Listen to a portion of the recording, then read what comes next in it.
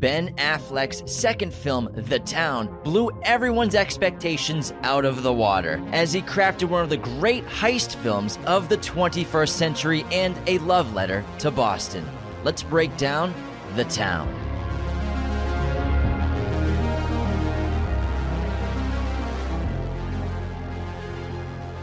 Hello, movie friends. Welcome back to another episode of Raiders of the Lost Podcast, the ultimate film and TV podcast. We are a wicked awesome podcast, guy.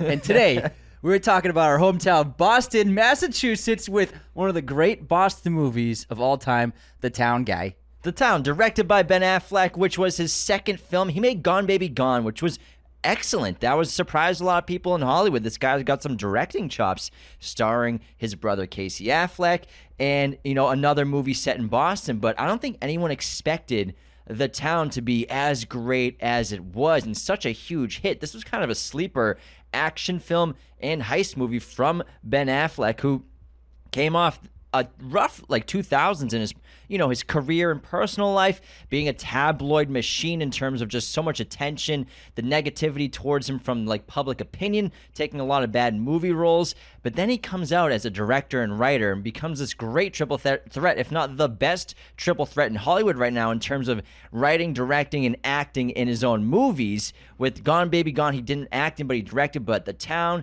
and then Argo, obviously Argo Fuck Yourself, and then Live by Night wasn't amazing. It's all right. But he's made three very excellent movies, and I think this one was just out of nowhere, just surprised so many people. And I rewatched it last night for the fourth time. I hadn't seen it in a while. It still hits. It's still awesome. And when it comes to heist movies, action movies in general, and shootouts in heist movies, this is a contemporary heat.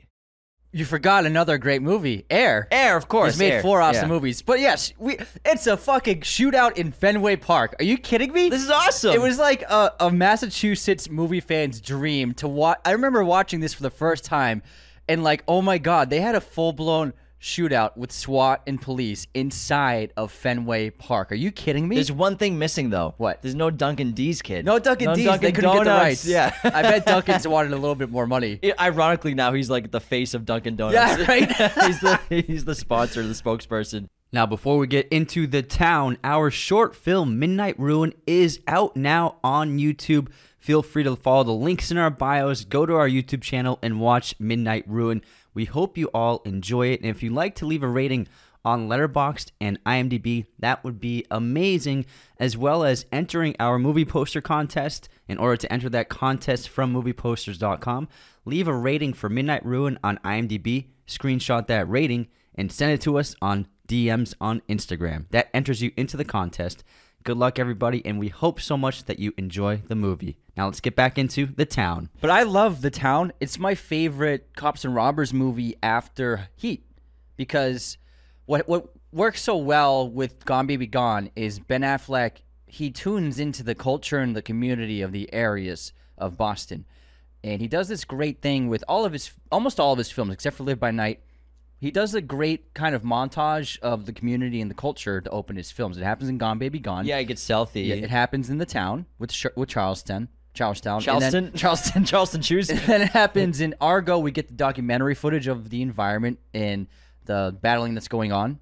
And then in Air, we got a montage of the era of the 80s with the great supercut of popular culture in the 80s. So Ben Affleck does a great job of inserting whatever the culture and era is into the minds of the audience immediately into the film. It's the first thing you see in his movies, which I think is really smart, especially with Boston movies, because you're getting a sense for the community, you're getting a sense for what people look like, how they dress, what the environments feel like.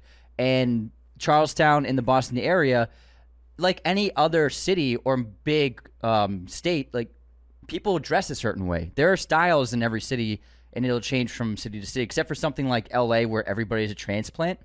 But there is a way of dressing and a way of wearing your hair as women and guys. Like the high fades in this movie are spot on because every guy has a high fade in Boston for most of their life. If it was summertime, there'd be a lot of cargo shorts too. So true. A lot of cargo shorts and Boston Red Sox t-shirts. So he also captures just the tone of what it looks like for someone from the area. He's such a smart director, and I think, something he does a great job of with this film specifically is surrounding himself with great talent. Not just great actors, but great behind the camera talent. We have Robert Elswit, cinematographer for this movie.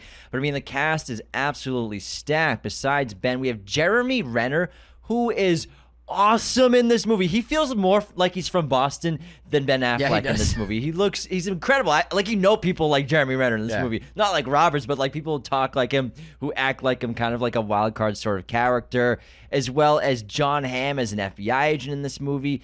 Excellent cast. Rebecca Hall as the main love interest, the girl who works as the manager at the bank that she gets taken hostage in the first heist, but just excellent surrounding cast. Chris Cooper as well. I think it's a really smart thing of him, as well as, like you said, Cops and Robbers. It's such a great genre, but he made it fresh by inserting Boston as a character. And also with great imagery. The poster was fantastic with the nun outfit. So the nun mask, the old lady mask with the nun outfit. That was like the main selling point for the film. It's an old nun, Anthony. Yeah, holding just an old nun. Just an old nun. It's an old lady mask. It's an old lady. She's a human, and she also has been working at a church her entire life as a nun.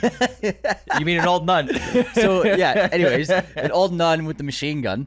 That was the poster, and everybody was like, "Holy shit!" This is so. It had like an imagery to it that really set itself apart from other films in the crime era, because this is a time when crime movies were still pretty high, very popular. I mean, they still come out, but Boston was hot. Boston was super The hot. Departed, Gone Baby Gone, now this. The Fighter. The Fighter was 2011 or 2010 too. Yeah, filmed around the same time. So it was definitely hot. Right now, Italy is hot as fuck in Hollywood. It's funny because we keep saying hot. People are like, you mean hot? Hot. The accent, we can't say hot. We say hot as hot. Hot. Hot. Yeah, hot. kid. It's fucking hot, guy. But I will say that the posters for this movie aren't terrific. The posters aren't terrific. I will say that. There's a couple good ones. But I mean, there's not much you can do creative-wise. But I will say the trailer and the imagery of the nuns robbing the armored truck. This movie had juice to it in terms of anticipation and excitement and curiosity because of sequences like that, bringing freshness to Cops and Robbers with kinds of outfits, as well as the what would you call them? The first heist where the Grim Reaper outfits. Yeah. But not to mention, this movie was only a $37 million budget and ended up making $154 million worldwide. Damn. But the production value looks so high because the third act, we're at Fenway, kid. The third act heist is at Fenway. The trailer. Are you kidding me? Everyone was so juiced to see this movie. a robbery at Fenway? Sign me up. So the production value is so high. And I mean, who else but like Ben Affleck can get like access to Fenway like that? I'm sure only like parts of it, as well as off season or like when the team's not home. Yeah. Shooting is a lot easier than you'd sound. But I mean, it's not like John Henry's letting anyone film a movie there. And when it comes to movies shot at Fenway, Fever Pitch is trash. And the worst Boston movie. The town is sick. Fever Pitch is the worst Boston movie. Nobody like. No one's like that. It's not true. It's like it's so tickets, inaccurate. No one's like that in Boston. It's so inaccurate for the culture. That's oh why my Jimmy God. Fallon's movie career ended. Fever Boston Pitch. taked it. Thank God. The curse of the Bambino ended, and the curse of Jimmy Fallon in movies ended as He's well. a New Yorker, though, isn't he? I think he's from New York. I don't know where he's from. Probably. But he's definitely not from Boston. Speaking of Boston, I think a fun way to open the episode would be to rank our Boston accents in this film. Oh, that's a good idea. So not everybody has an accent.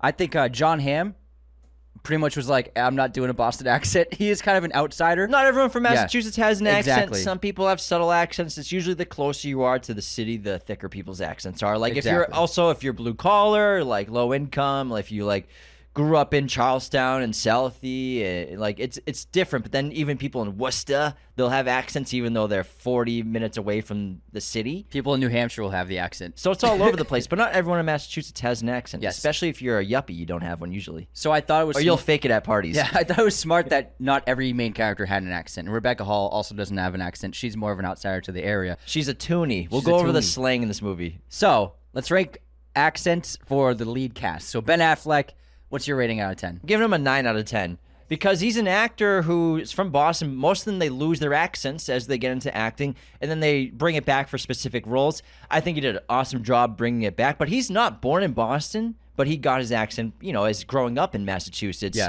in Cambridge, near Matt Damon. But I think his accent's terrific in this movie. Yeah, I give him an 8.5, not quite a 9. It's very strong, and sounds pretty great. He does drop it a couple of times. It's not completely consistent, but it's when compared to any other actor, it's top tier for sure. Yeah, you can tell when someone loses their accent for professional purposes. I mean, if you want to be an actor or like a radio show host, you got to drop that accent. Train it. That's why they train it out. We don't talk like this on the podcast all day. It'd be obnoxious. Boston Jim isn't here anymore. Yeah, Boston Jim's dead. I pushed him off a cliff in his used Honda. Used Honda. The Honda Civic. It was his mom's The Honda Civic's gonna be the most common car in Boston. It was his mother's Civic.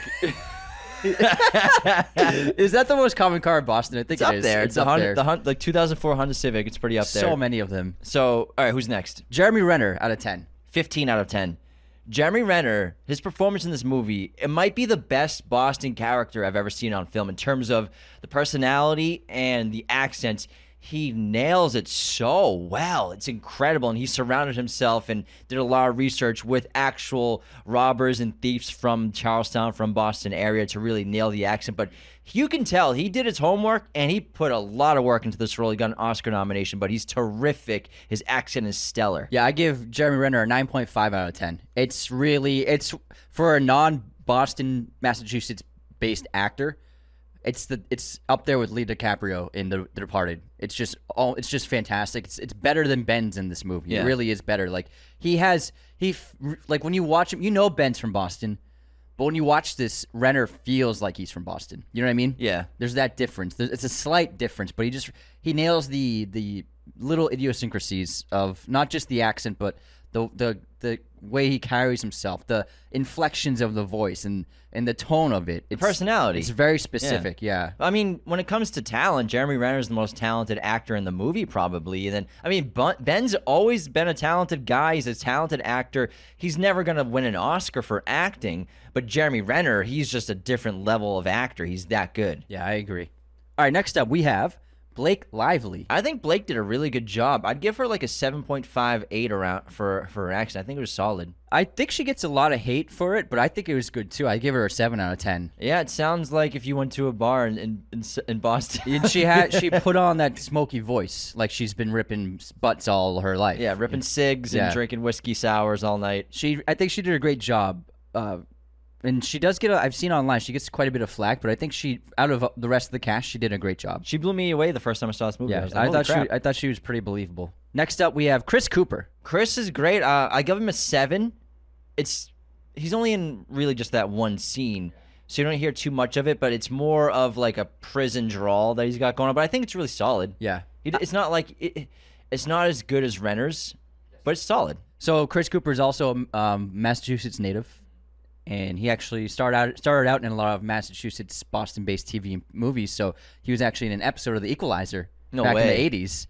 So It's probably real and natural. Yeah. So it's not like it's overdone. not over the top. Yeah. I would say out of 10, I gave it a 7 because he does drop it a little bit. Not that he's also one of the most talented actors in this film, and he's such a reliable actor in any movie he's in. But it's not quite 100% there the whole time in his conversation. But it's probably a different kind of Boston accent is my guess. I wonder what part of Massachusetts he's in. I think he's from Northern Mass, if my memory serves me right. Let me see. Chris Cooper, Fucking kid. Chris Cooper guy. Chris Cooper is from. He's Northern Mass. he's born in Missouri, in Kansas. I thought he was from Mass. I think he must have grown up in Maybe Massachusetts. I feel like he's from Massachusetts. Let's see. Real Chris quick, Cooper. early life. Tell us about your life. Tell us about your life. University. No, I don't think he was from Massachusetts. Really? Yeah, Damn. Missouri. I think you're thinking about Scott Cooper or someone else. Nah, I guess I just mixed him up with someone else. So Anthony is wrong. Yeah, Missouri, Kansas, Las Vegas, Phoenix, and Houston are all the places he was raised. Chris Cooper never spent any time. He's never even been to Massachusetts. No, he lived. No, okay, here we go. I got it. He's been living in Massachusetts since 2003. Gotcha. So he moved there. So he's been living there for 20 years now. So he his residence is Massachusetts. should we just delete the last 5 minutes of the No, podcast? because I was a little right. I'm kidding. Yeah, I'm kidding. he's not from there, but he resides. He lives there. Yeah. It's his home. So that makes sense for his accent not being perfect. Yeah. So that actually makes a lot of sense. Next up, Titus Welliver, who plays the other FBI agent. He's got that TV show Bosch. How do you rate his accent? Bosh, kid. Bosh guy. That's the thing when you're trying to pinpoint a Boston accent or doing it's the O words that are important, not the AR words. Like obviously everyone knows the Kaz, pack the car, and have it. Yeah, it's the O words that really reveal the Boston accent. So Bosh kid, Boston. Bosh guy. Let's see. I would give him probably like a 7.5. It's solid. I thought his accent's great. Yeah. I gave him a 9 out of 10. 9. His accent, he doesn't have that much dialogue, but he's got some dialogue in the interrogation scenes, especially the one with Ben Affleck when they bring him in for questioning. He's from Charlestown, and Doug talks to him about like basically betraying his community that took him in. I think Titus Welliver did a great job with his accent. It's really, out of the other actors, it's the best one except for Renner, I would say. Sounds like a cop. Good cop. You're not a cop. It's a good guy. It's a good car. All right. How about we run through? Do you want to do superlatives or you want to do that later on? Let's do superlatives In a minute, because I want intermission. At the intermission. Yeah, I want to run through some stuff. So, what is the movie about? The Town was directed by Ben Affleck, written by Ben Affleck and Peter Craig and Aaron Stockard. IMDb is a 7.5 with over 400,000 ratings. Rotten Tomatoes, The Town is 92% fresh with critics, 85% fresh with audience. Letterboxd, it's only a 3.6. Budget, again, was $37 million. It grossed $154 million globally. It follows Doug McCrae, who is a Charlestown local and a career thief, who, smarter than the rest of his crew, is looking for his chance to exit the game in Boston forever. When a bank job leads to the group kidnapping a branch manager, he takes on the role of monitoring her, but their burgeoning relationship threatens to unveil the identities of Doug and his crew to the FBI agent who is on their case. Doug is forced to take on the biggest and most dangerous job of his life that could end his hopes of a new life with Claire. Boston Jim's coming back. Boston Jim, I love it. He climbed up that cliff. he made it outside the Honda Civic. It did not blow up. But again, when it comes to heist and crime films, heist movies are one of my favorite genres. That's why I adore the Oceans movies so much. I fucking love the Oceans, man. But the heist genre is so great, but it's hit or miss. There's so many great ones, but also so many meh. When it comes to the 21st century, though, this is up there.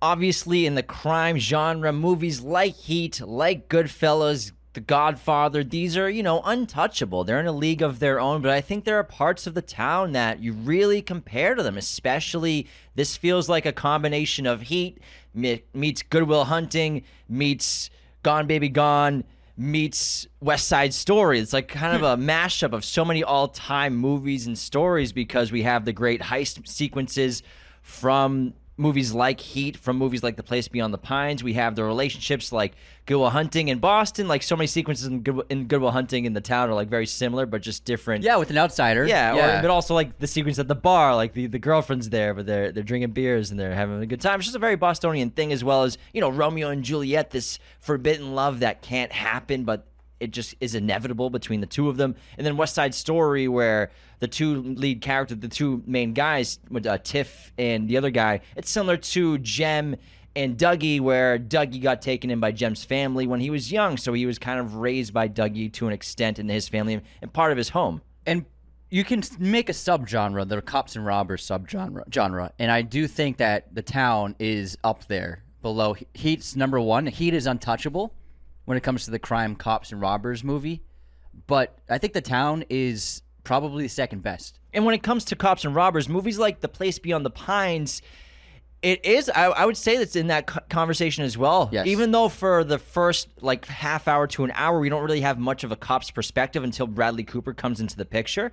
And then we're getting the cops and robbers storyline. And then that's such a great movie because it's such an epic and spanning robbers to cops, then kind of a little mixture of both. Then just Politics, yeah. And like, childhood. And adolescence and coming of age. So I still think that that's a cops and robbers movie, and that has one of the best chase scenes ever. Yeah, it's an excellent chase scene. And what's so cool is, growing up in the Boston area, films were really rarely shot there.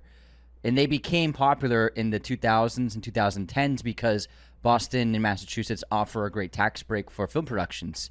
And so it became pretty common. There was like that Bruce Willis Surrogates movie was shot in Boston. A bunch of other movies in the 2010s and late 2000s were making their productions in the Boston area. And there was even talks about maybe a huge giant studio being built in Rhode Island. in Providence, but that ended up falling apart.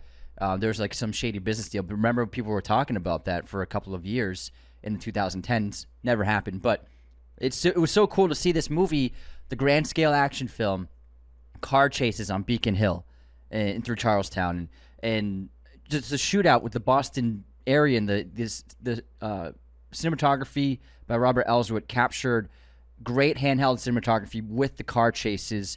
Didn't feel like you were losing touch of what was going on. There was a great balance between high-octane editing and more balanced editing. It never felt overwhelmed, but it was cool to see these car chases through the narrow, winding streets and the grid roads of the Boston area, which are very narrow, very old, very tight. Like we're in the North End with Yeah. the heist with the nuns and the armored truck. That's in the North End. Very tight corners. These old cobblestone streets everywhere. It's awesome. And then to see the bridge and all these shots, but just to see the architecture done, because Boston's a really, very beautiful city, and all the neighborhoods have a different feeling to them, and you get to see that in a film like this because every robbery takes place basically in a different area, and they never repeat the same location twice.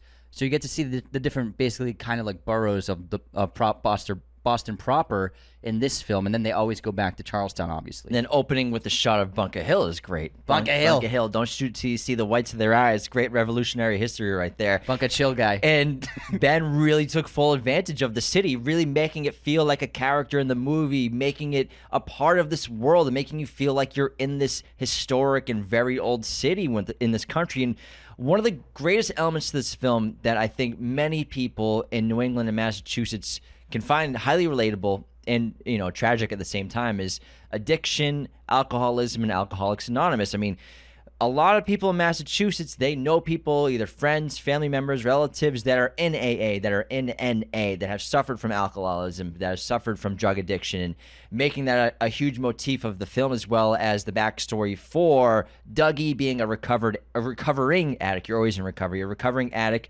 from not just the typical, like usually movies like you're used to do heroin or something like that.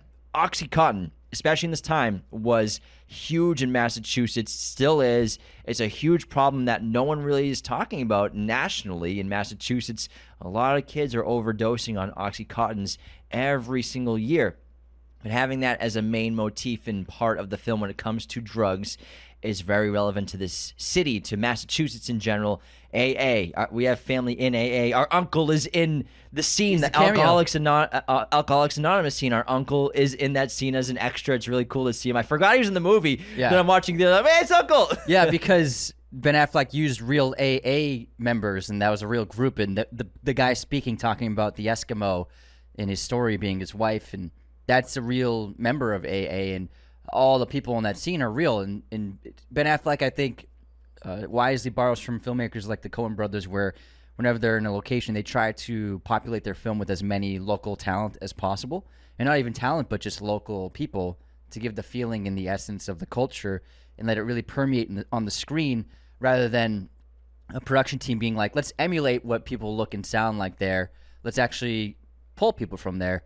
And it really makes a difference. So Ben Affleck in all of his movies has used people from the community in his actual films, and that's a great example of being inside like a real AA group and really sitting in that meeting, and you can feel it. You can feel it in the air. And when you look at that group, if you've ever been to AA, yeah, that looks like an AA group because it's in our family. We've been to AA meetings as kids. We've been around that environment and community, so we have experience with that. And when I see it on the screen, I'm like, that looks correct. That looks exactly right. And he takes it even a step further.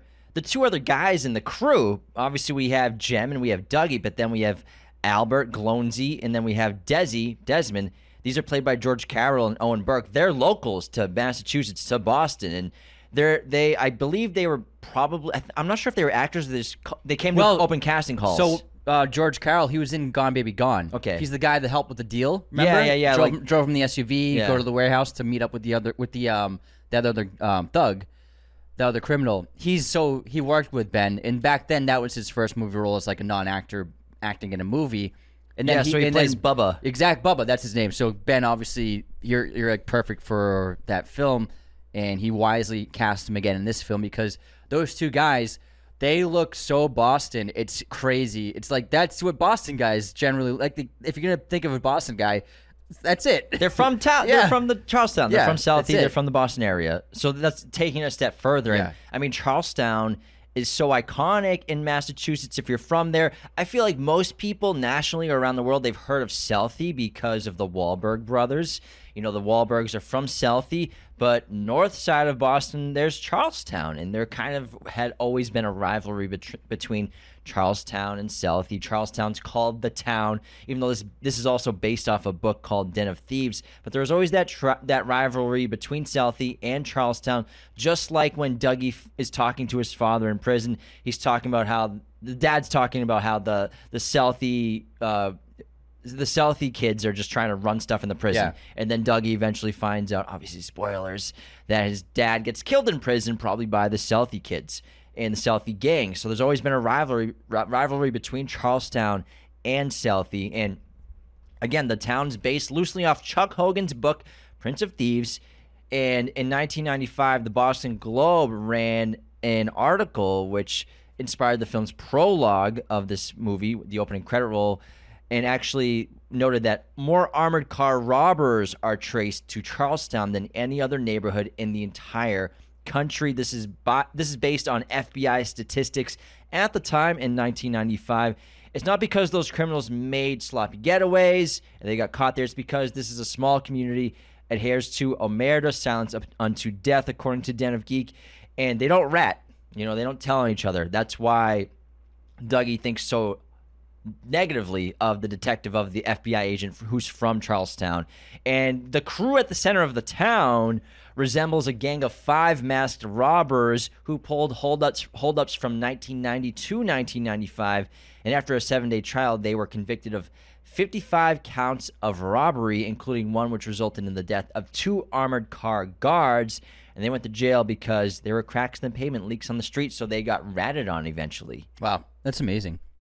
What I love about the film is how Ben Affleck staged and shot his action sequences, because they have a great propulsive feeling to them.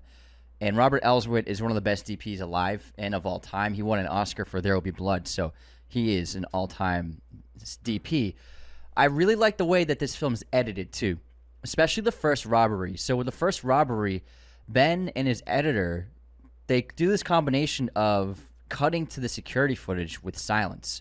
So it'll be like they break in, they burst through the door and start holding people up, and then it cuts to security footage, silence. Then we do some more stuff in the bank, then it cuts back to the security footage and more silence.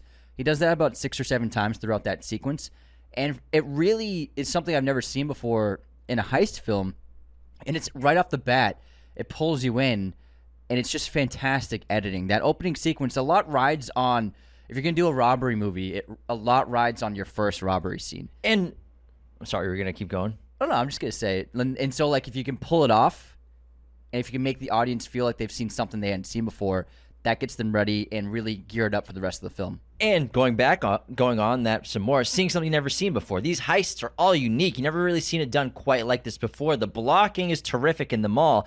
I mean, starting with the first heist, the Grim Reaper heist, you could say, when they're robbing the bank. It's doing things like pouring bleach everywhere, showing the discipline and also the intelligence and experience of this crew. They are a different breed of robbers. They know what they're doing. They have a system. They're very intelligent. They immediately find the traced bills and the markers. They bleach everything to not only get rid of fingerprints, but DNA, as well as to eliminate possibility of identifying fibers from clothing. It's just really clever, as well as it has the cliches that you kind of need in heist movies, where we have a crew where 2 guys are just basically the average grunt workers for a crew. Then we have the brains of the operation, who's Dougie.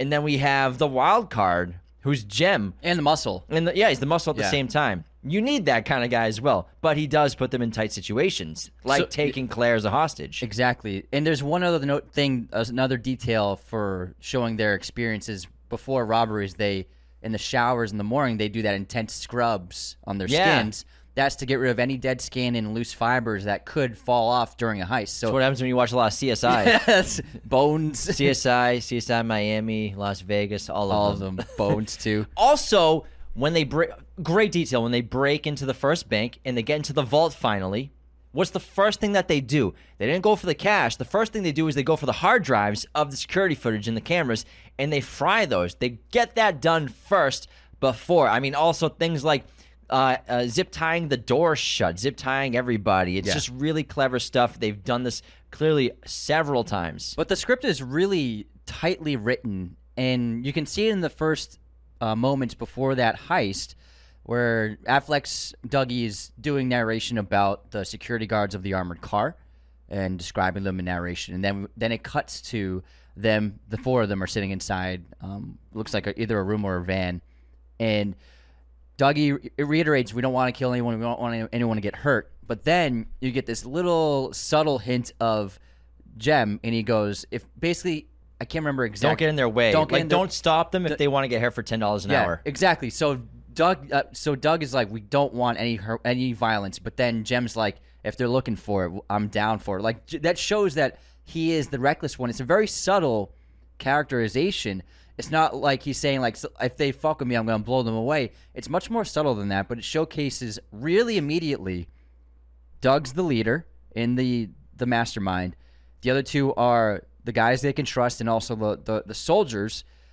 But Jem is, like you said, the wild card, but also the much more reckless one, and someone who craves violence, and someone who probably enjoys violence. And these two characters are the key to this movie.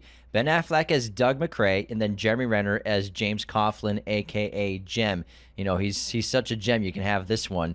You know, Dougie is highly intelligent. He's troubled, though, in his youth. He's a former addict. He grew up thinking that his mother abandoned him, and it's not until we found out later in the movie, and he finds out later in the movie, that she was an addict who committed suicide, and that it was all orchestrated by Fergie, who's basically runs the block, runs the neighborhood, gets a cut of everything. And Fergie got his mother addicted to drugs after his father turned down a job. And you can also assume that maybe Fergie set his father up to get arrested and like messed up that job, which is why he got pinched and got put in jail for 5 life sentences. Oh, yeah, absolutely. You can imagine that. Because he got arrested, but then they took out the guards as well. They shot the guards. So Dougie's a really troubled person, but also he's wicked smart. And he was once drafted in the NHL. He got drafted. He had a second chance at a hockey career. But because he couldn't escape his past, he couldn't escape his youth, his troubled life, and his addiction probably at that age, he got in fights. He couldn't skate backwards, as he jokes, and he got cut, basically. He couldn't cut it in the NHL as a player. But he had the potential to get out, and that's why his character is the lead, and he has a great arc of trying to have a second chance at life outside of Charlestown, trying to get out of there. And then we have Jem, James Coughlin, played by Jeremy Renner, who's, again, absolutely incredible in this movie. Sounds so Bostonian. Again, he surrounded himself with convicted bank robbers from Charlestown. From research, Ben Affleck originally wanted Mark Wahlberg for the role of James Coughlin, but he was unavailable because he was shooting The Fighter, which took place in Lowell, Massachusetts, which also came out in 2010. Boston was on fire. So hot. So hot. It was the Italy of 2023. Everything has been in Italy this year. That's true. And Ben Affleck was struggling to find the right actor for the role of James Coughlin. His younger brother, Casey Affleck, though, suggested Jeremy Renner, who he'd worked with on the assassination of Jesse James by the coward Robert Ford in 2007. And before the movie's release, Ben Affleck praised Jeremy Renner's performance, even jokingly stated that if there was ever a bad shot or performance from someone else in a specific scene, he could just use editing to cut to Renner, who could just be like looking at a napkin, and it would make the scene work. Again, he was nominated for an Academy Award for his performance in this 2 years after The Hurt Locker, right? 2008 was Hurt Locker? Hurt Locker was 2000. It was the year The Dark Knight came out. Yeah, 2008. Yeah. That's how I remember movies. Based Well, yeah, on when based The on- Dark Knight came out. That's how I remember what point of my life I was at.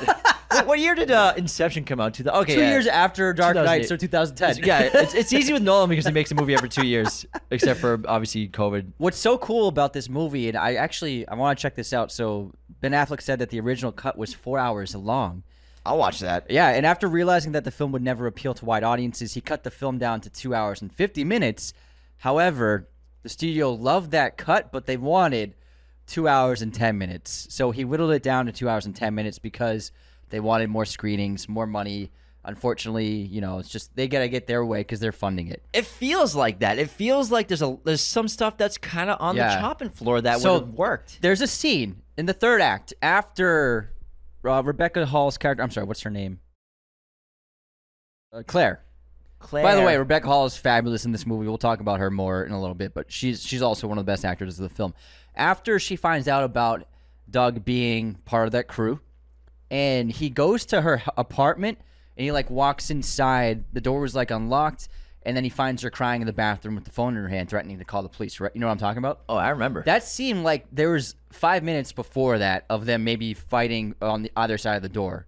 You know what I mean? It's possible. That's what from the way the way it's staged and the way the first dialogue comes out, it seems as though their scene led to that moment rather than him just going inside. That seemed like a scene that was whittled down.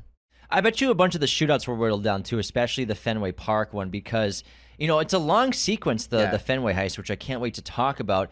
And the first robbery, that first heist, it's efficient as hell when it comes from a filmmaking standpoint. It has to be. It's the opening heist, so you got to make it quick. You got to make it snazzy because you got to get to the character. You got to get to the character development. You got to get act 1 to 2 rolling. But then the second heist, maybe that's the one that's maybe a little overlong, but the chase sequence is awesome. So I don't mind it at all, that long chase sequence, because, in the van, then getting chased by the cruisers, and then switching to the Jeep Cherokee and then racing to the bridge. It's an awesome, awesome sequence, as well as spraying the machine guns for the first time in the movie. It's great. So the second heist is pretty long. Maybe it doesn't have to be that long, but I don't mind it at all. But the Fenway heist, this is a long sequence that I'm sure there's probably 10 minutes of the Fenway job that's on the floor. Yeah, I think that most common sequences cut out of films like this, not sequences, but even just trimmed scenes, are action sequences, because they probably film a ton. They want to get enough coverage, and the editor and filmmaker, you can imagine, and I would feel like we would be like this if we made an awesome action scene. You'd want all of it in, and you film it all, you'd be like, oh, this is epic, but then you realize it's 40 minutes, and then you definitely have to whittle it down. So I think that you're right. I think the Fenway scene might have been longer, but that being said, it is an excellent sequence. We could just go into the Fenway sequence right now. Well, how about we got to go to intermission. Oh, yes. I say we go heist by heist. Okay, 1, 2, 3. Let's talk about more of the characters, then we'll go to the second heist, then we'll go to the third heist. Fenway, let's save it for the climax, man. We got to keep people excited for the end of the episode. All right? I mean, we gotta market the episode. It's a wicked awesome episode. Yeah, we got a cliffhanger here. But let's head to our intermission, we'll get back to the town. And before we continue, the best way to support Raiders of the Lost podcast is to share us with your family and friends. If they love movies, send them the show. If they love Boston, if they're from Massachusetts, send them this episode on the town. We've done Good Will Hunting. We've done so many bangers from Massachusetts. And also, leaving those 5-star ratings and reviews are an incredible way to help support us and help us get seen by new people. Spotify, Apple, it's a great place to do those ratings. In Apple, we get to read your written reviews. We'll do one in about a minute. And you can also become a patron at patreon.com/Raiders of the Lost podcast. This is a subscription-based form of support. Every single patron has access to 2 weekly bonus episodes of the show. No one else can view them except for patrons. It's pretty awesome. There are 5 tiers: $2, $5, $10, $25, and $100. Every tier has specific perks that just get better and better as you go up the ladder. For example, $10, you get access to our Discord where we have watch parties. We chat with you all the time. It's a lot of fun. It's a great community. $25, you get a custom episode as well as some free merch. You pick a topic and we'll do it for you. And $100, it's just, there's so many perks I don't have time to list them off. It's a wicked awesome perk. It's insane. It's a wicked awesome perk, guy. It's bonkers how many. We should take some away. It's ridiculous. Like, you can come on the show for a fun guest segment after 3 months. You join the Devaney family. Yeah. Janice adopts you. I adopt you. And then you have a You get Juno. private watch party. It's amazing. So thank you to everyone who is a patron. Sign up with the description. In the description of this episode, there'll be a link. And thank you to our sponsor, MoviePosters.com, the #1 place to get your movie posters online today. Be sure to use our promo code Raiders10 at MoviePosters.com to get 10% off your order right now. They have a huge selection of pretty much every movie and TV show imaginable in their poster library. They also do our bi-monthly movie poster giveaway contest. We just did one last week from our Blade Runner 2049 episode. We're also doing the movie poster contest right now this week. In order to enter for a chance to win a free movie poster, all you have to do is head on over to the Midnight Ruin IMDb page, leave a rating, screenshot that rating, and DM it to us on Instagram. Again, head on over to our short film Midnight Ruin. It's IMDb page. Leave us a rating, screenshot that, and DM us that screenshot on Instagram. That'll enter you into the movie poster giveaway contest. We'll announce the winner next week. Good luck, everybody. And in the meantime, be sure to use Raiders10, our coupon code at movieposters.com to get 10% off your order right now. And let's get into our intermission and begin with the movie quote competition. You ready, Anthony? Oh, yeah. Here we go. I don't know. Well, yeah, what movie is he, man? I'm no martyr. I did it for the money. But it's not worth much if you can't face yourself in the mirror. Respect is the ultimate currency. I was stealing from a man who traded his away for a few dollars. And then he tried to wash away his guilt, drown it in a lifetime of good deeds in a sea of respectability. It almost worked, too. But inevitably, the further you run from your sins, the more exhausted you are when they catch up to you. And they do. Certain. It will not fail. Inside Man? Yeah. Nice. Hell yes. Hell yes. Is it Denzel's character or Jodie's character? It's actually Clive Owen's character. Clive Dalton. Owen. Oh, fuck yeah. I forgot he was in it. Like, obviously, the guy who's the fucking narrator of the movie. I want you to pay attention very closely to what I'm going to say. I might watch that soon. I love that It's great. opening shot of that movie, too. It's brilliant. Okay, here's my quote. Dad, I may not be the best, but I come to believe that I got it in me to be somebody in this world. And it's not because I'm so different from you either. It's because I'm the same. I mean, I can be just as hard-headed and just as tough. I only hope you can be as good a man as you. Came into the second half with an accent Yeah, there. he's got a slight accent. I have no idea. October Sky. Gyllenhaal talking to his dad, played by Chris Cooper. Chris Cooper guy. Name Howard? Howard. No, Homer. Homer? Homer. That's his first name in the movie? Let me double check. Homer, Howard, His name's Homer. Homer Simpson. Howard Homer. October Sky. Gyllenhaal's character is Homer Hickam. Homer Hickam. Homer yeah. Hickam. Isn't that what I just said? No, you said Homer Howard. Howard Homer. Moving on to guess this movie release year. What year did Lock, Stock, and Two Smoking Barrels come out? 1998. Yeah. 2 for 2, baby. Wow, he's on fire today. Don't let it go to your head. What year did October Sky come out? What did I get?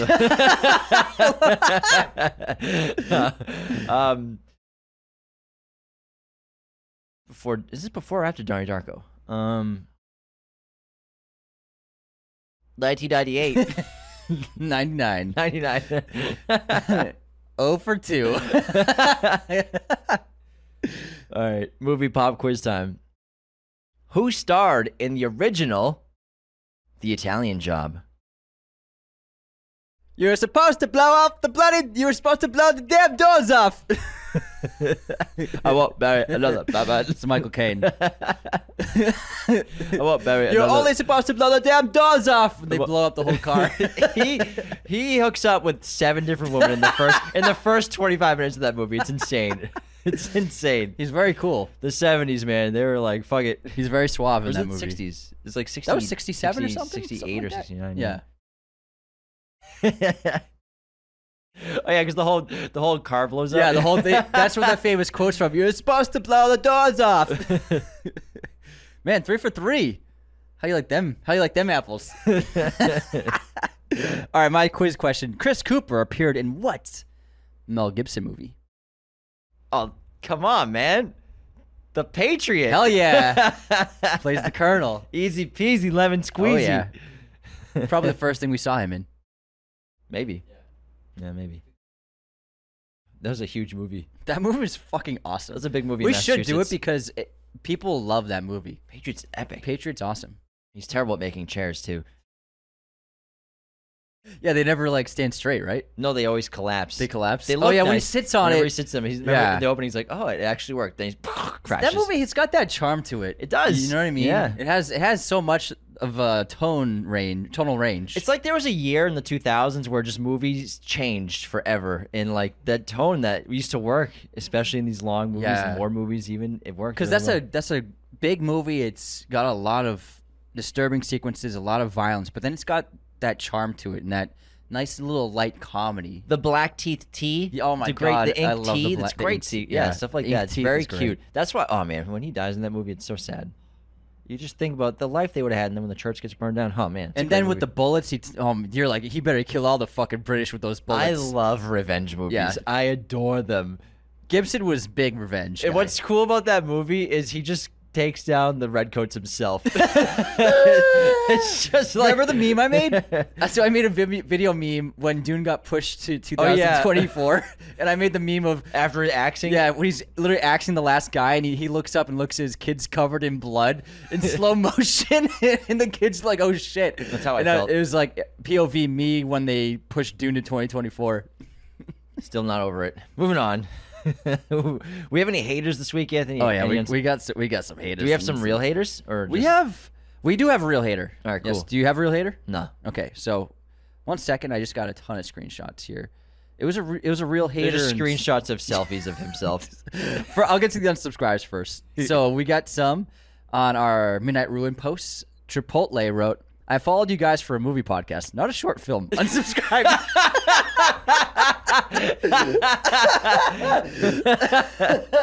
That's fucking great. Oh my god, That's the best comment I ever. fucking died when I saw that. Leo Garvey wrote, "No after scene credits to tease the next movie. Unsubscribed." Yeah, but it would have been funny if we did that and like Nick Fury shows up. Dude, for real. Oh my god. I'm sorry, I'm still cackling All about that you one. guys for a podcast, not a short film. So we have a real hater on our TikTok post about Midnight Ruin when it dropped, asking people to watch the film. This guy named Bob on TikTok wrote, "A short film is just a fancy way of saying YouTube video." But then our guy That's really rude. Braden, our fan, wrote, he responded, "They hate us because they ate us." They give Academy Awards to short films. Jesus, dude. And then I'm not sure if this is. It's okay. The only short films he watches are on Cornhub, so Yeah. it's fine.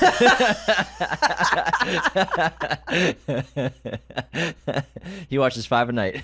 And that's it for unsubscribes. But we got so many great comments, so many great reviews in Letterboxd of Midnight Ruin, like a lot of like the joke ones. So in our next Letterboxd episode, I think it'll be fun to read the funniest Midnight think Ruin so, too. reviews. That'd be great. because they're so funny. Like it's great comedy in our fan base. We got a bunch of funny listeners. We have a great 5-star review on Apple Podcasts from Lexi. Amazing film and TV podcast. I should have written a review sooner rather than later. Their content is not only amazing, but relatable, yet adds depth into cinema I didn't even know to add. I thought I was a movie TV buff, but these guys take the cake. It's so hard to find podcast content that can make it fun to watch and listen to. I love sharing their content with family and friends. I even made another social media account just to follow them again. What? If that doesn't scream ultimate movie and TV podcast, I don't know what does. Lexi, that's very sweet. Lexi, thanks for all the analytics. Two Well, accounts. Hey, who else has done 2 accounts? All you listeners need to step your game up. You only have Those one are some account that you rookie follow us numbers. from? Come Rookie on. numbers. Yeah, we need to bump those numbers up. Lexi, thank you for the review. We I love appreciate that. it. We're almost at 1,800 on Apple Podcasts Oh, we're for getting reviews. there. We're like 1,782, so let's get those numbers up, everybody. Chugging along. We are chugging along. Now, my streaming recommendation for this episode is another heist film, The Place Beyond the Pines. I can't recommend it enough. It's like a half heist film, half coming-of-age epic. Stars has it right now, but you can also get like the 7-day free trial on Amazon if you get it. It's a great movie. We should do gotta it cover it. sometime. We gotta cover it. People love it. I mean, It it's stars literally me. I think that might be the best movie joke in years. Is just every guy saying they're Ryan Gosling. It's so great. It's. How did it happen? I don't know. Where did this come from? From Drive. Where did that literally me start? Like, it's one of those things where it's just like some random comment started it all. Yeah, Imagine that one well, one comment. It started because like so many guys like I'm so much like Driver Yes. and Driver. I'm like Ryan Gosling. I think like we're so full of hubris that we think we're Ryan Gosling. Like I look like Ryan Gosling. Yeah. That's like totally me. Literally me. It's because he's so cool. Who was the first person to write literally me in a comment? We gotta find them. I'm just so curious how like who About Ryan Gosling. that started the fires, like what that first one was.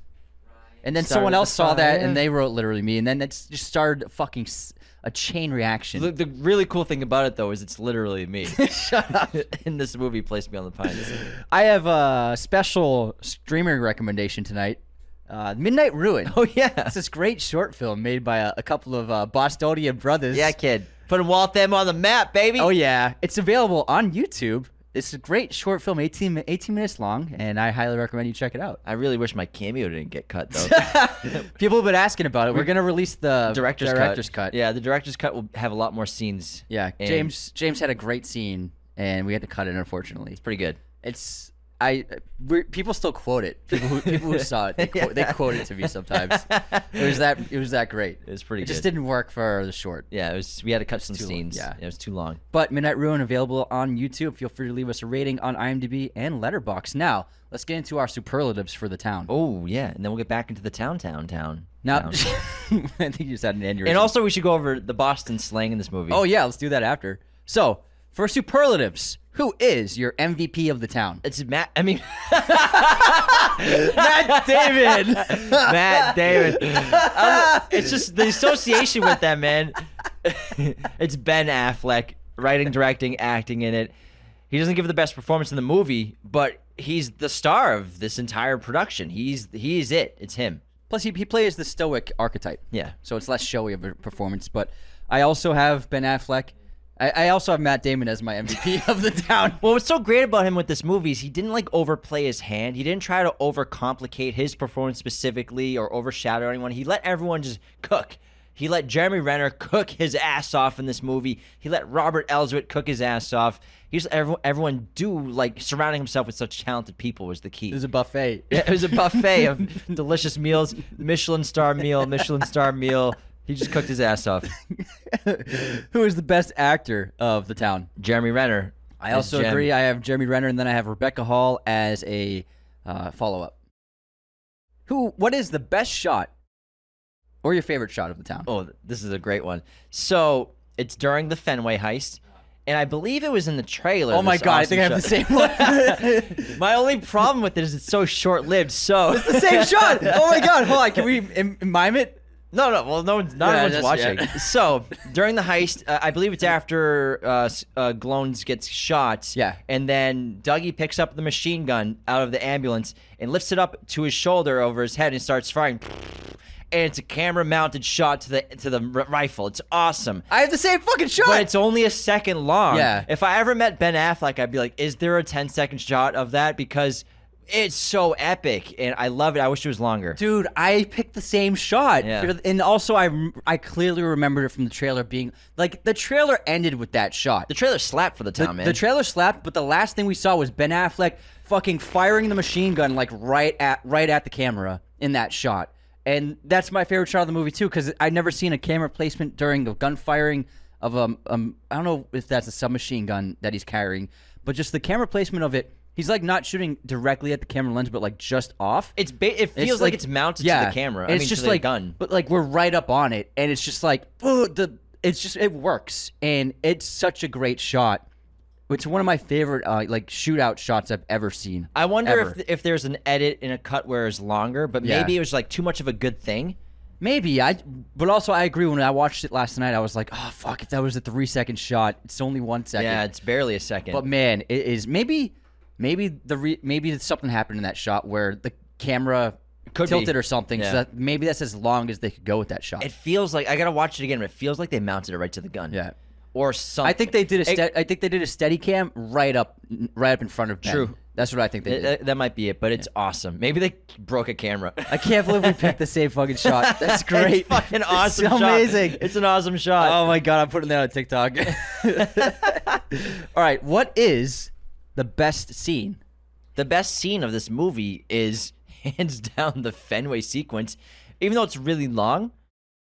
I would say the point where the moment where it gets quiet inside Fenway, and then Dougie looks around and realizes that, oh, we're about to be raided by SWAT and tactical team. So I think that's when it starts to really take off. But I would also say, actually, I think the opening heist is just great. I'm going to say the opening heist.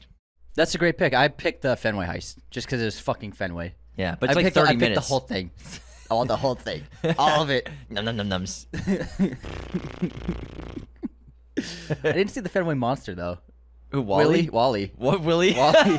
So the Boston Red Sox mascot is named Wally, and he's just like this green furry monster. Well, they added Tessie recently. Tessie. Oh, yeah. I remember. Like 5 years ago, Tessie's a mascot. Imagine too. if Wally got shot. He gets like shot in the stomach. Feel a little woozy here, guys. How could you do that to good old Wally? Everything feels weird and fuzzy. I don't feel so good. Oh, my God. Wally the Green Monster. Oh, my God. That's so funny. Okay. Final superlative. What is the best line of the movie?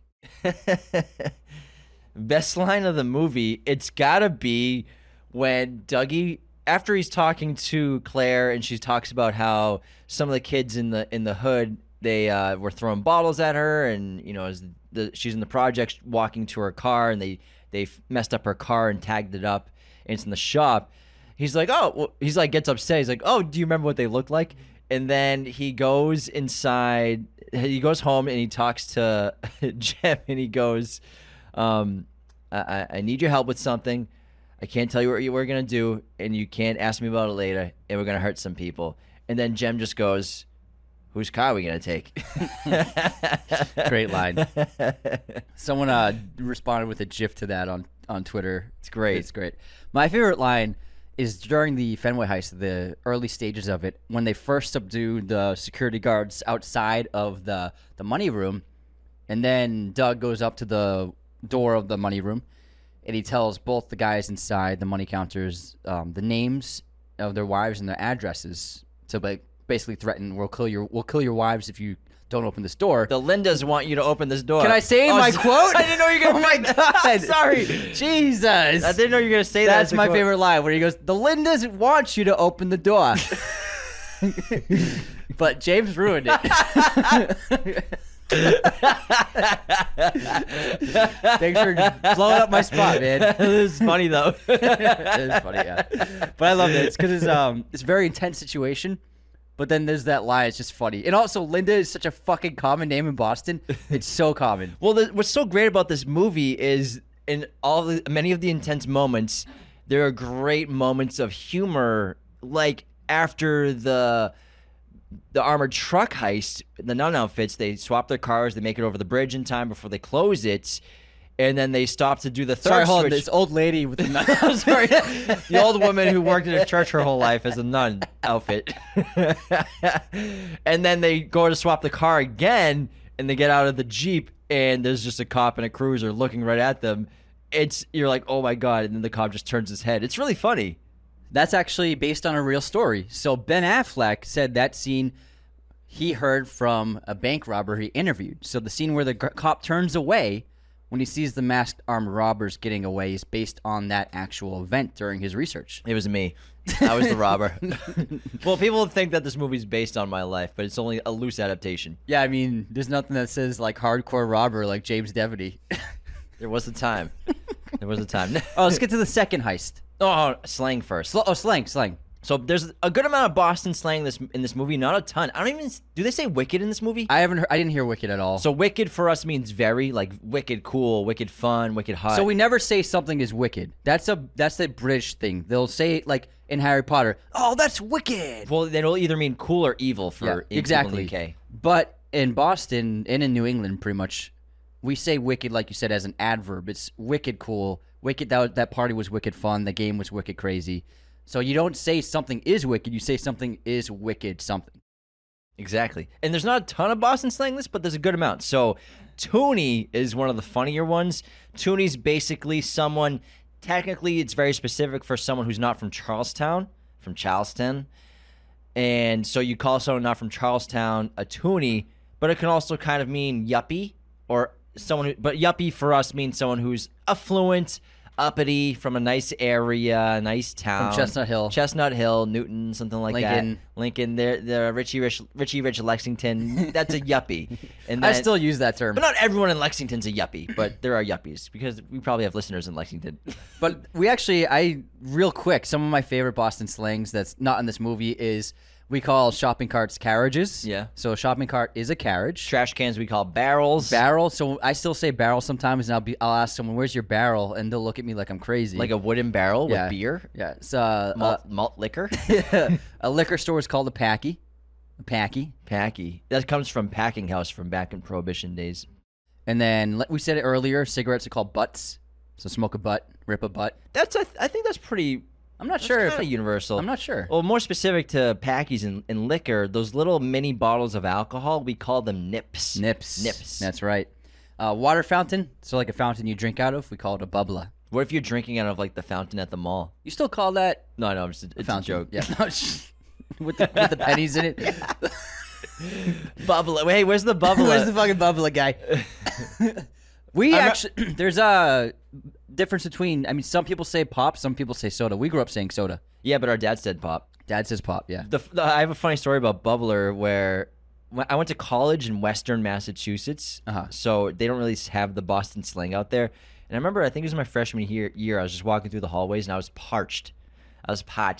And so I was walking and I couldn't find a bubbler, and then some random girl was walking down the hallway and I stopped her. I'm like, hey, excuse me, do you know where there's a bubbler? And she's like, a what? I'm like, oh, a water fountain. So even in Western Massachusetts, bubbler and Boston slang isn't used very often. So another great one that doesn't make any sense for anyone outside of the area, we call milkshakes fraps.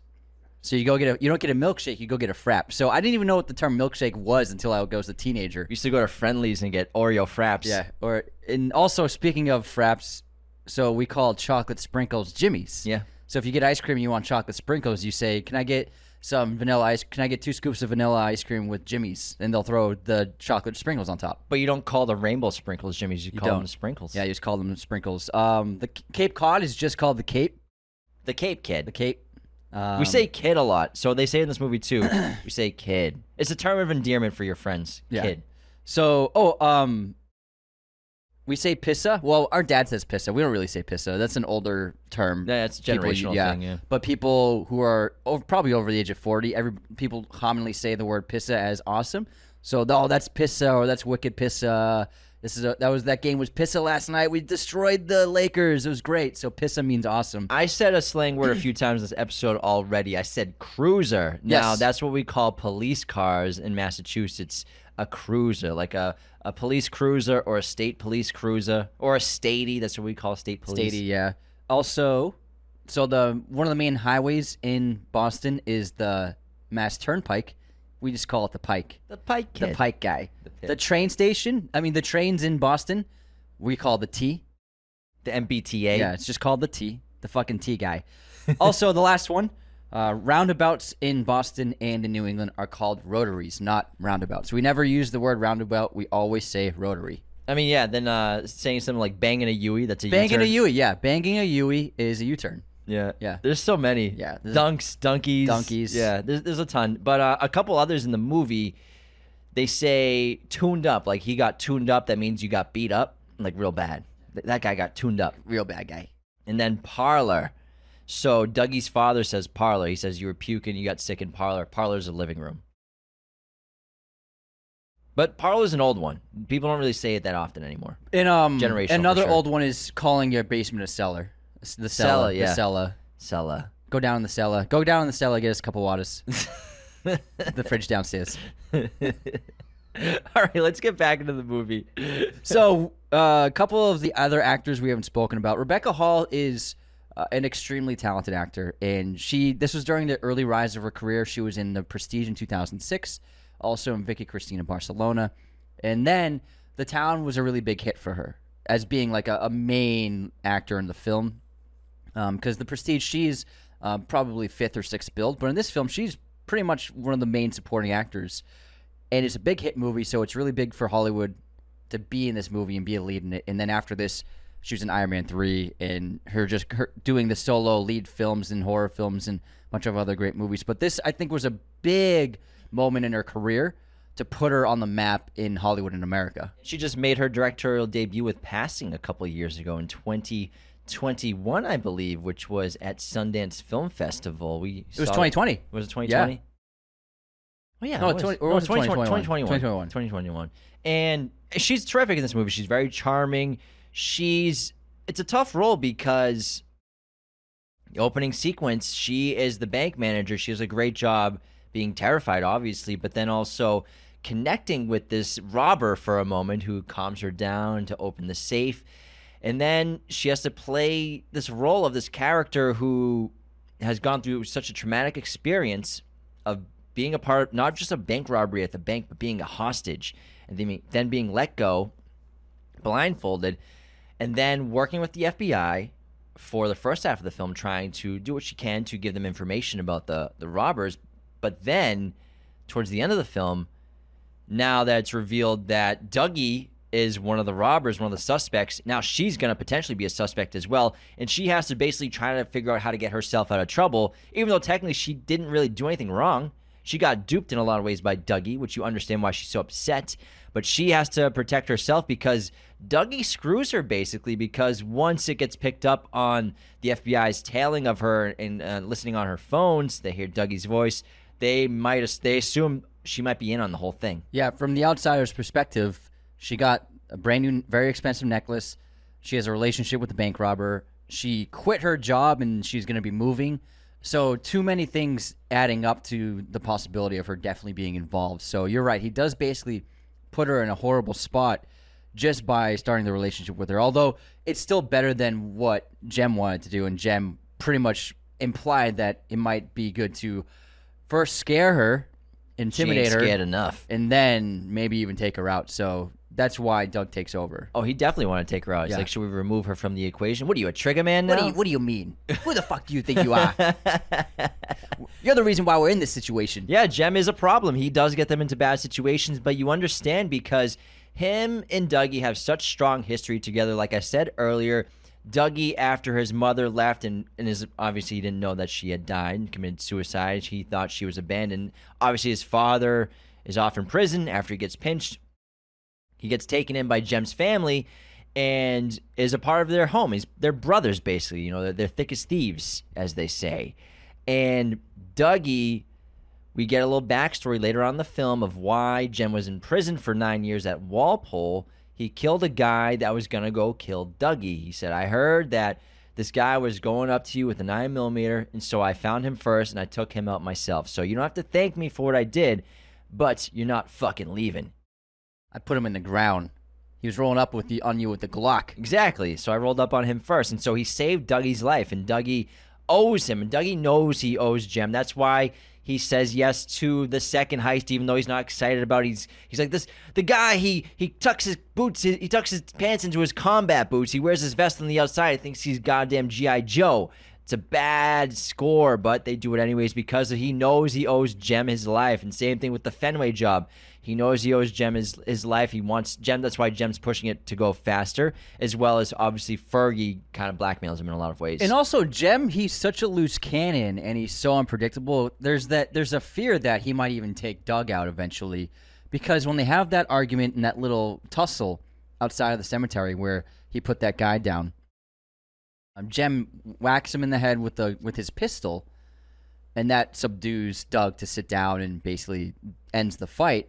But Jem's just still holding onto that pistol, and you're like, man, he would fucking kill him if he wanted to. Like, I think that Doug is in danger from Jem if he doesn't do what he wants as well as owing him. But also, Jem, I think, would kill him. It's possible. I mean, Yeah. It's possible because, you know, Jem is such a wild card. He talks about how, like, I'm not going to prison again. He's like, the funny thing about prison is all the people pretending they want to get out. He's like, I can't do any more time. I'm done. If we get in a pinch, I'm going out. We're going to go out guns blazing. And he so does. So Yeah. he is prepared to die, Jem is. That's an interesting point. I love Jem's death. It's one of the most realistic looking deaths I've ever seen in a movie, and it really struck me the first time I saw it because we've seen so many action movies where a guy gets shot dead center in the forehead with a drop of blood going down. Like, how many times is that? Like, perfectly centered.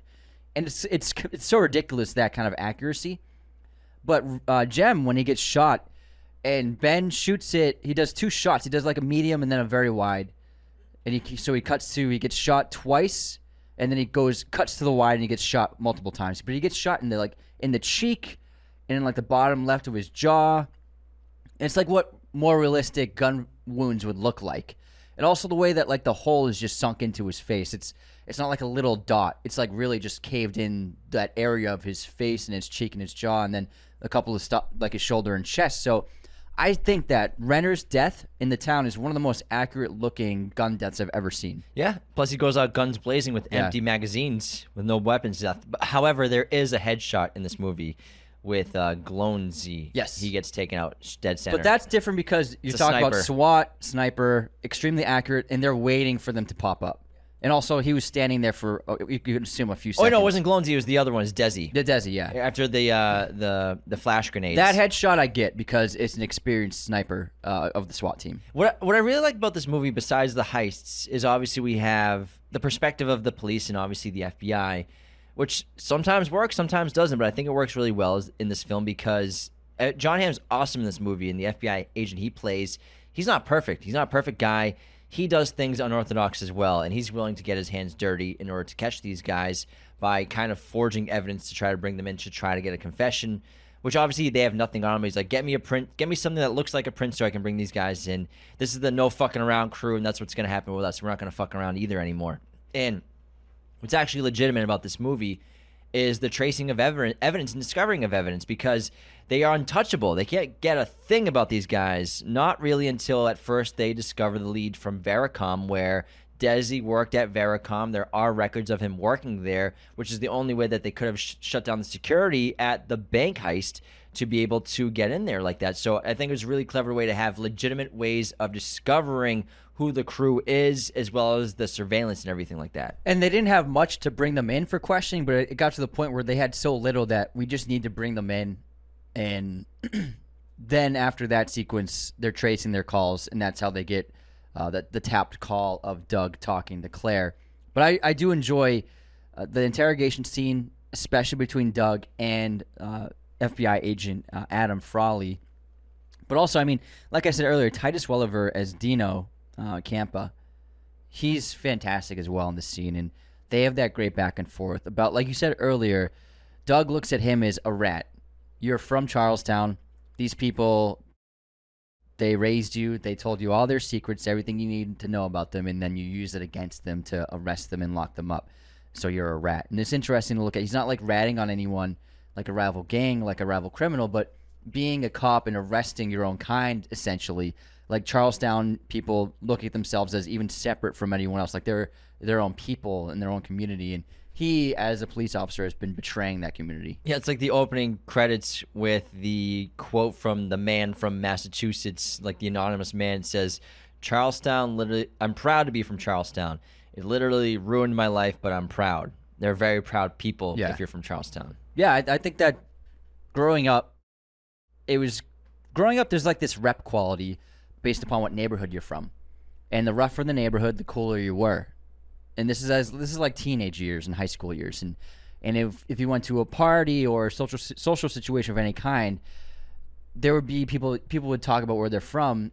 And Charlestown, Southie, Lowell, Brockton, these are all Roxbury, West Roxbury. These are rough neighborhoods. They're tough areas. And so there's kind of like, there was this clout factor when we were growing up. And if you were from any of these neighborhoods, like it elevated you in terms of social stance and like the social hierarchy. It didn't depend. And also like Bostonians don't give a shit about money or wealth. It doesn't matter if you're rich or not. That has no say on social status at all. It's all about where you're from. And it's actually kind of reversed from many other communities. So the poorer, rougher neighborhood you're from, the cooler, more clout you have. I wouldn't say it's cool. Not it's cool, just yeah. like the clout. Yeah, the clout. Socially, it kind of puts you up in the social status. You're more Boston. It's an interesting dynamic that you don't see often. Yeah, it's like you're the most Boston at wherever you are. You're like the toughest because you're from a tough area. Yeah, rep is really important. And I mean, when it comes to heists, that first heist is terrific. The second heist is great as well, where they're taking down an armored truck. Again, Dougie doesn't like this heist. The guy, G.I. Joe, he doesn't like it. It's too dangerous. It's too risky. But Jem's forcing his hand, basically. And so they do it, and everything goes well up until the security guard gets the drop on one of them, and then Jem kills him. Now, this is a huge problem for Doug and his crew because, of course, armed robbery is a lot. If you get caught, you're going to prison for a long time. However, manslaughter and murder, you're getting life sentences. You're going to jail for the rest of your life. So that's why it's a big deal to Doug, and he doesn't like this situation. It's just like when he takes Jem to go beat those guys up to tune them up because of the story Claire told him. And then Jem takes it a little too far. He takes the gun out and shows his face. And then in the car, Doug says something, listen, I'm not ready to go out and kill people. Like, I'm not that's not me. And then Jem goes, well, that's what happens when you bring me. Like, you invited me. That's who I am. Yeah. So if you start murdering and start killing, it's the same thing with hostage taking. It's upping the sentences of your crime if you get caught. Exactly. And obviously it's morally horrible. 100%. And the strength of the second sequence isn't the heist part, but the chase sequence. And the chase sequence, like we said earlier, is fantastic. Dynamic filmmaking, excellent cinematography. You don't lose sight of what's going on. The Ellsworth and Affleck and company did a great job of making sure the audience was well aware of the surroundings and all the pieces of the chase. And like we said earlier, having a car chase through Boston, through these winding streets, through these narrow areas, never seen it before on screen. And I remember everybody talking about it. There was a lot of buzz about this movie in the city before it came out, and talking about how, oh my God, we're getting a chase scene in Beacon Hill. Oh my God, a car, like, shootout in the North End, shootout, like, what? Oh my God, this is amazing. Like, it was just so cool. Never seen it before. I mean, just the brick architecture. And the sequence is excellent. These guys are so prepared. They know where to go. They know where their Jeep Cherokee is going to be. They park in a way that it obstructs the other vehicles. And they also, when they're shooting at, like, spraying bullets at these cops, they're not shooting to kill. You can clearly see they're shooting to get the cops away from them. Oh, they kill the cops in this one. Do they? Some of them, yeah. Do they? They say to take out the engine blocks, Yeah. but they definitely spray the windshields as well. I think you might be right. But they do burn up that car immediately. Because before they start killing, that's the plan, is to take out the engine blocks. That's when Dougie's giving, like, the pep talk, basically, before the first heist.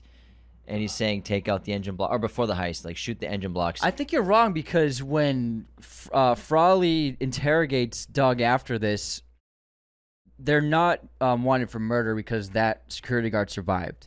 He said he's clinging on for life. I'm not sure any cops got killed in this sequence. It looks like it, but maybe not. They definitely got killed in the Fenway sequence. They definitely sprayed the windshields, though. They did spray. I mean, you gotta get out of there. Yeah. You gotta do what you gotta do. But it's a great chase. And then, obviously, the chase to get to the bridge before it's closed off. It's exciting. Yeah. Swapping cars a couple times, lighting the van on fire and creating a blockage. It's crazy cool and also very clever. And even though it didn't go to plan, they got away and they got the money. And obviously paid their dues to Fergie. Now, there's a relationship in this film that's really important to Doug as a character, which might leave people guessing, is why he doesn't stay with Krista, why he doesn't have a relationship with Krista, and is Shine, the daughter, really Dougie's? And I think it's pretty clear. Obviously, Dougie says it too to Jem, who Jem's like, I'm not going to be playing house with you and Shine and Krista. Like, that's never going to fucking happen. Get that through your fucking head. Like, that's not going to be the four of us hanging out playing house. It's not my kid. And Krista, why doesn't Dougie stay with Krista even though they've been together for their whole lives, she says when she's talking to Frawley. And it's probably because, Dougie wants out of this world. He wants out of this life. And Krista is a part of Charlestown. She'll always be a memento of that place. If he stays with her, he'll stay there forever.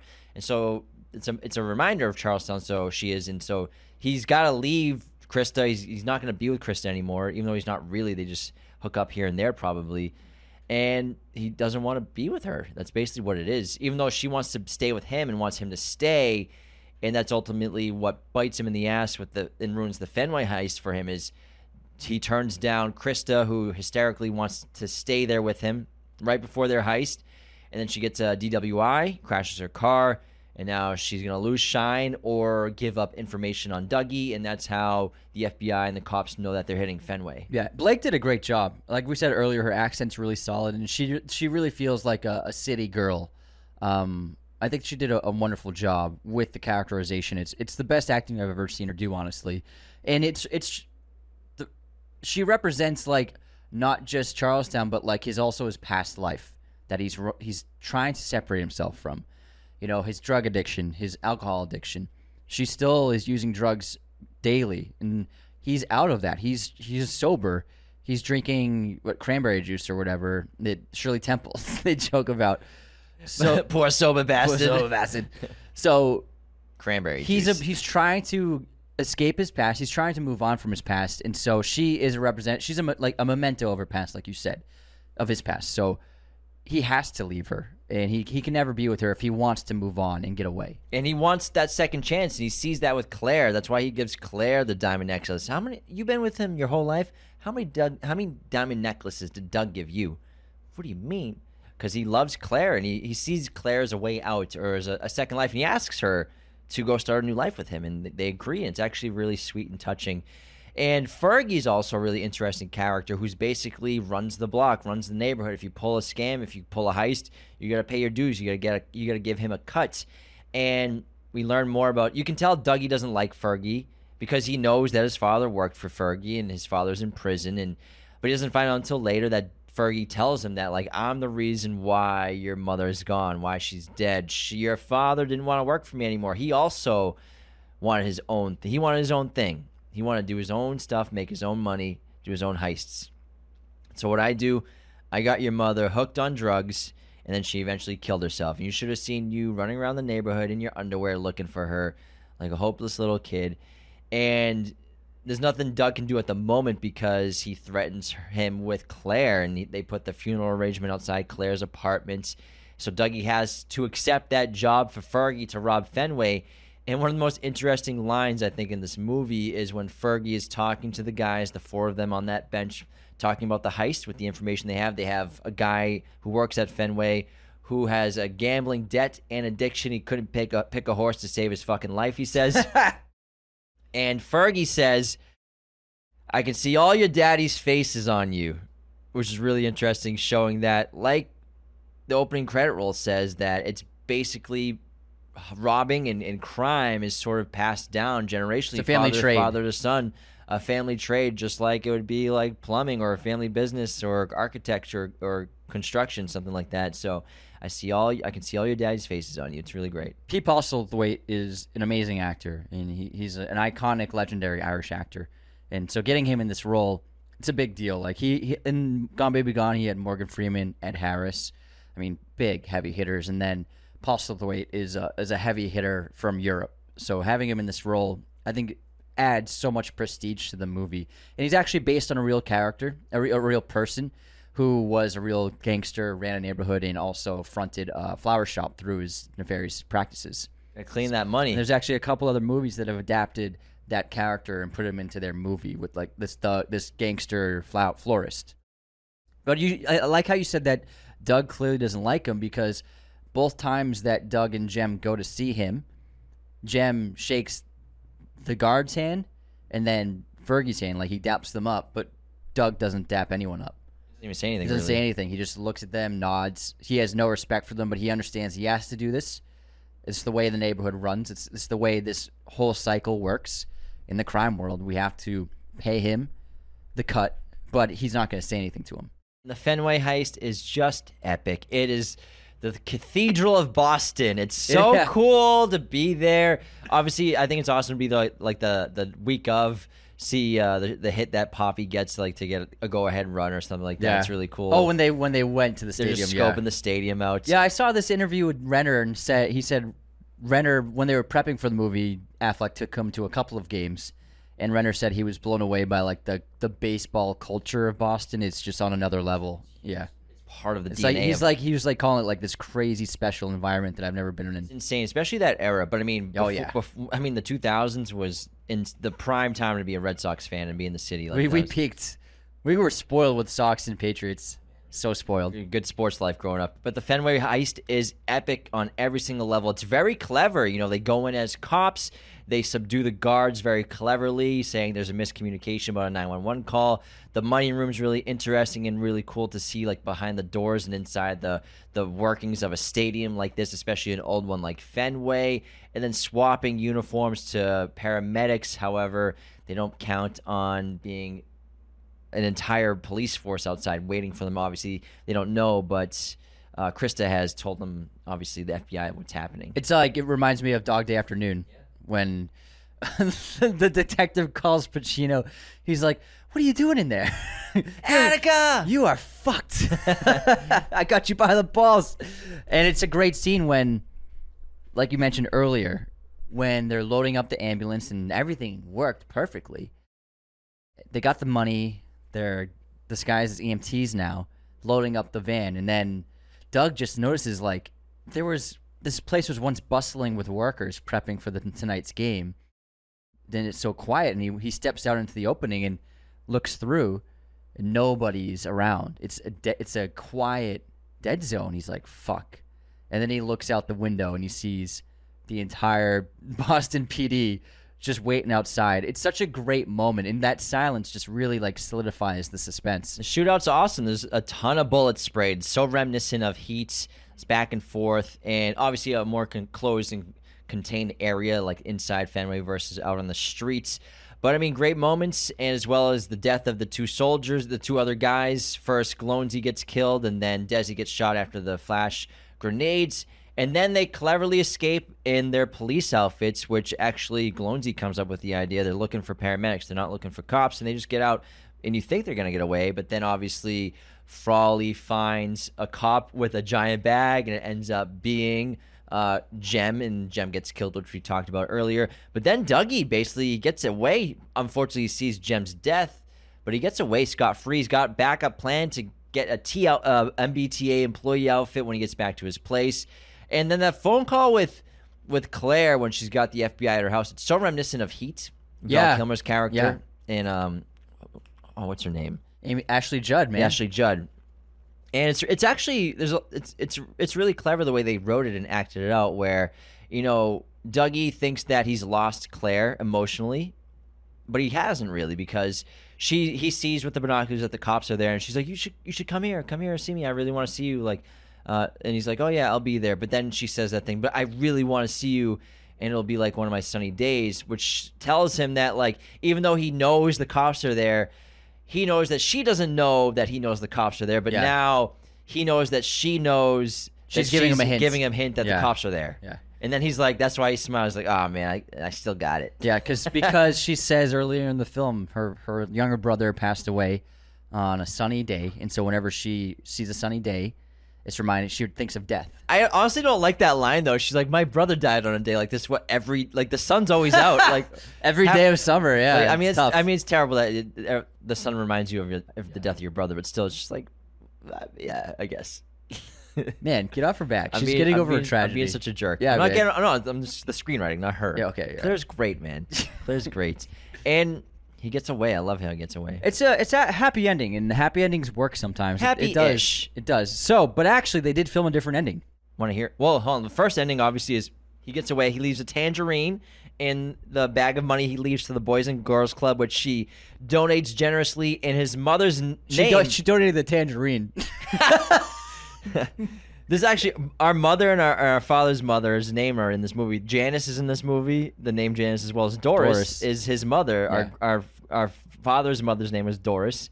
So in memory of Doris McRae is the ice hockey rink, which is really great. So that's really cool. It's such a Boston name, Doris. Yeah, Linda, Doris, Janice. And then the Tangerine's there. You can kind of make up for your mind if they ever get reunited. I don't think they'll ever see each other again. But it's really sweet, but it's obviously a hint that I went to Florida. I think she'll go see him. Yeah, and then he goes and lives on some random bayou or some random... Out on the bayou! Some random area in Florida. So the other ending is they film the sequence where when Doug goes and kills Fergie, and he blows his nuts off in the movie. I love that scene. It's great. Who'd you say was clipped you? Who are you gonna tell clipped you nuts? Man, and I like the cutaway. We don't see it happen. He just cuts to the next scene. Yeah, because the black for a few frames. So the way they originally filmed that sequence was Fergie shoots back at him a couple of times, and then Doug gets mortally wounded. Oh yeah, because it just hits his vest. Yeah. And so they filmed a sequence ending where Doug goes to Claire's apartment and dies in her arms. And that was the end of the film. And that's actually the ending the studio wanted. And that's how they were planning to release it. But they did test screenings. And the test screenings overwhelmingly said that the happier ending was better. So then it too. They went with the happy ending. I think it works. I like to see him simple. like he got relief. He was able to escape, and he's getting a third chance at life. And he fucked up so much in the past, and I think he went through so much turmoil and hell that he deserves a new life. Yeah, he did his best to get out. He got out. I think it's nice, but I don't think they'll ever meet each other or see each other again. But I do like the ending a lot better. And I think that's a great shot of Dougie just like leaning over his railing, looking at the sunset. It's just a quick shot. He's got a beard. Yeah, he's like a different person. Yeah, it's really great. And no more high fade. However, I will say like it probably wouldn't be hard for the FBI to find him. Just like anyone with a Boston accent in Florida that isn't old, because we're all old people move. Boston, yeah, everyone from New England retires in Florida. I mean, it's a pretty nice place to retire if you're old. I mean, Tampa Bay is pretty cool. Why? Because Tom lived there. No, I'm kidding. Brady lived there for 3 years. I've never even been to Tampa Bay. Acting like you've never been there. But that's the town guy. That's the town. I have, hold on. Okay, I have some fun facts. So the MLB actually had to sign off on the entire Fenway Park sequence. Did they really? They were cool with the entire thing except for gore and violence being too extreme. So there's actually another version of Desi's death when he gets sniped out in the headshot, where originally Ben Affleck had blood spray all over the van from the wound. But the MLB, they signed off on everything except for that, and they asked for the blood spray to get removed. Why? Like, it's... I don't know, man. I have no idea. That makes no sense. I have no idea. For what? I don't know. He gets shot in the head. Just still getting shot in the head. Yeah, just branding, I guess. I don't know. It's on an ambulance. So they It's not like the MLB, like they approve of this. I have no idea. I don't know. Because, I mean, I think that baseball stadiums are still under the licensing. No, I get it. They want it to be as like family friendly, not family, even though he's getting shot in the head. I get it. I don't know, man. It's just he gets a headshot. Yeah. So they wanted less blood, which I mean, it's silly, but I mean, it wouldn't happen. I don't think that they would have a problem with it now. Like, because now they're like, just give us as much press as you can, just make people know we're here. I know, man. They're losing ratings. But I think I think it would have been cool to see like the blood spray right there. We've said all the other fun facts during the episode, so yeah, that's it. I love the town. It's fucking wicked awesome. I wonder if they would even be able to do this kind of sequence today, because Fenway, since this movie came out, has been named a national landmark, a historical landmark in Massachusetts. I don't know. I mean, I think it depends on whoever owns the property. Well, the Henrys, like John Henry owns it. I think it would be up to them about being filmed. Which is why like only Ben could have pulled this movie off, probably. Yeah, I think they wouldn't have done it for anyone. Like, I'm sure other movies that tried to film there. But it's Ben Affleck. It's because it's different from with something like Fever Pitch and a couple other movies. They film during games, and they'll have the actors acting in the stands, and it would be like during a game. Yeah, but there's not a shootout. It's not a fucking action shootout. That would probably took them 3 weeks to film all that. Bro, imagine if the shootout was on the field. Oh, man. That would have been crazy. Holy shit. I bet you Ben wanted to do that. Yeah. Yeah, I know. Like the Dark Knight Rises Pittsburgh Stadium explosion. That would have been cool. Like, that was cool to see that. So you can't do that. Nolan did it in with football. But, I mean, it was just, I love this movie. It's really great. I think after Heat, it is the best cops and robbers movie. After Heat. Yeah. I mean... This century, it's got to be, when it comes to just a cops and robbers movie, it probably is the best this century. It hits all the beats. It's really, really well done. It's so well made. And, you know, Ben, no one, like I said earlier, Gone Baby Gone surprised everybody. But then the town blew everybody's fucking hair back, man. Everyone was like, holy shit, this guy can direct his ass off. This movie's epic. I love it so much. The Town, thank you for listening and tuning in to Raiders of the Lost podcast. Thank you so much for your support around the world. Again, leave those 5-star ratings and reviews on Spotify and Apple.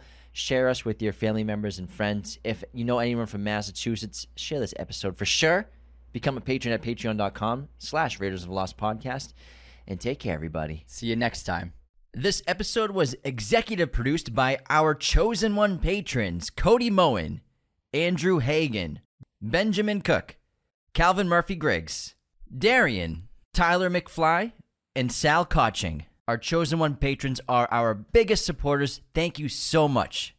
Thank you for watching Raiders of the Lost Podcast. Be sure to hit that subscribe button, hit the like button as well, notifications for sure. Listen to the show on Apple Podcasts, Spotify, everywhere you can listen to podcasts. And be sure to check out this other content we have on our YouTube channel.